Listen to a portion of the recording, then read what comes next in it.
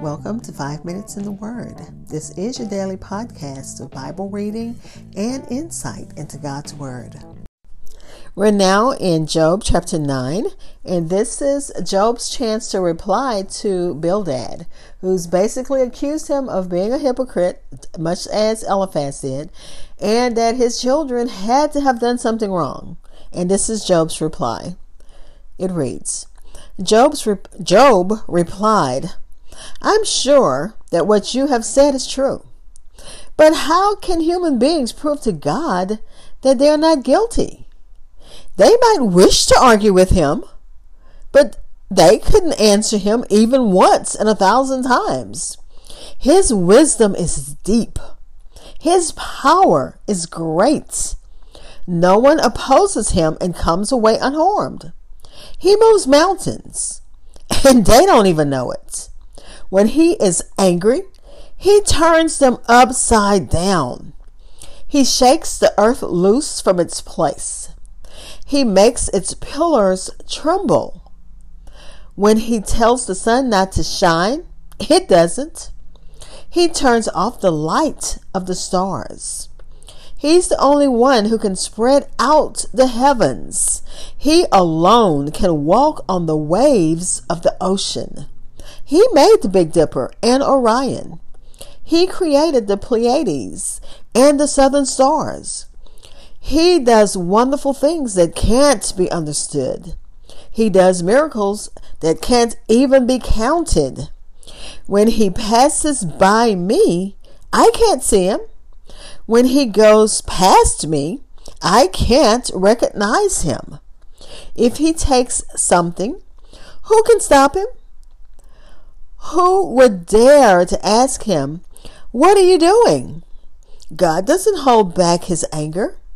Even the helpers of the sea monster, Rahab, bowed in fear at his feet. Again, this is Job chapter 9, verses 1 through 13 in the New International Reader's Version. And it's titled Job's Reply, both in the commentary and in the New International Reader's Version. I'll be back to share thoughts and insights from the commentary, and also we'll close with prayer. Hi, this is Hope Scott. I am your host of 5 Minutes in the Word, a daily podcast which spends a few minutes exploring God's Word. Thanks for listening. If you subscribe and follow, you'll know whenever a new episode drops. Also, why don't you drop me a line and let me know what you think of my podcast? Please follow and like 5 Minutes in the Word on Twitter and Facebook. Again, we're looking at Job chapter 9, verses 1 through 13 in the New International Reader's Version.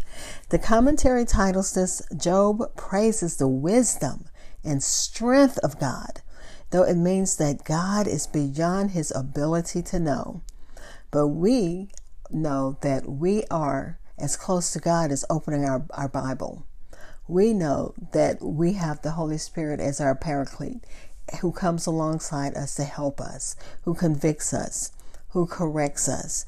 We have the blood of Jesus that covers us, and so that God can look at us as cleansed. His blood makes us as white as snow. He prepares us so that we can go before God's throne and be clean. But let me read what I have from the commentaries. Job was agreeing with Bildad's premise that God is just, and he agreed with his principle that God never perverts judgment.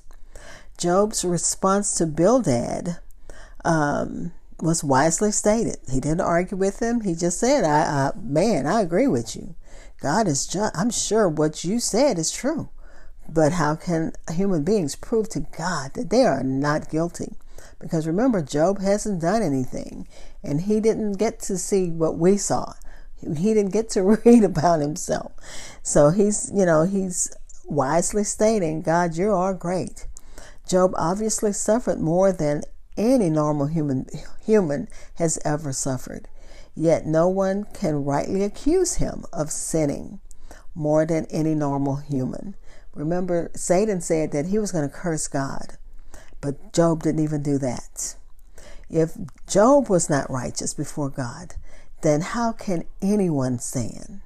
How can anyone stand before our righteous God? And then he talks about nature and God's power in nature. And of course, nothing is more firm than a mountain. Mountains are images of stability. When we speak of removing mountains, we mean that which is impossible, except by divine power. And we know that God can take us over through a mountain. He can make a mountain skip away. The scripture says that in one of the Gospels.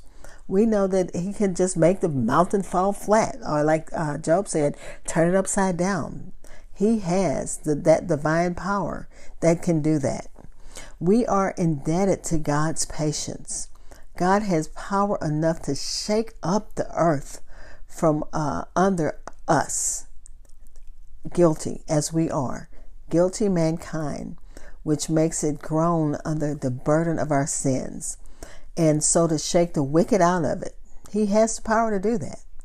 Yet he continues the earth and man upon it, and does not make it as once to swallow us up, because we are rebels. All of us have sinned. There's none righteous but Christ. Nothing is more constant than the rising of the sun. It never misses its appointed time. Yet God, when he pleases, can suspend it. And we've read in scriptures where he's done that. We've read in scriptures where he's parted the water more than once and let people walk through on dry land. But thank God that the scripture says he can, stop the waves. And one of the commentaries says if he didn't stop the waves, he didn't stop the water, the earth would be flooded. So we thank God that his power is great, but so is his goodness, that he lets the sun shine upon us, that he keeps the waters from overtaking us, that if we had a mountain that needed to be tunneled through, that he's there to go through the mountains with us. We thank God. We thank God that he doesn't deal unfairly with us, because if he treated us as our sins, by the weight of our sins, because even a small sin is a sin. But thank God for his grace and mercy. He remembers that we're but dust, and he doesn't punish us as we should be. But like a loving parent, he's there to comfort us and show us what we're doing wrong. That's what the Holy Spirit's job is. Job considered the great works of God in the universe, and how they are displayed, and how they display his majesty, and how they prove his power. Again, he is not like one of the idols that I can pick up. Okay, I'm going to worship this one for this thing and this one for another thing. Or if that one didn't satisfy me, I can just break it. No, that's not the kind of God we serve. We serve the true and living God, a God who hears and listens. That's what David told us. And we thank God that he has grace and mercy for us. He has forgiveness for us. And we thank God for that. And Job's going to see in his end that his end will be better than how he began. Let's see. One last thing that I have written down. The greatness and the might of God did not come for Job. It made him feel like God was too great to either notice him or care to help him.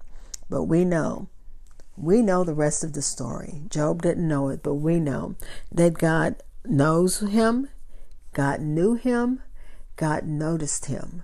And we thank God that he knows us. He notices us. He cares about us. Let's pray. Father, we thank you for your word.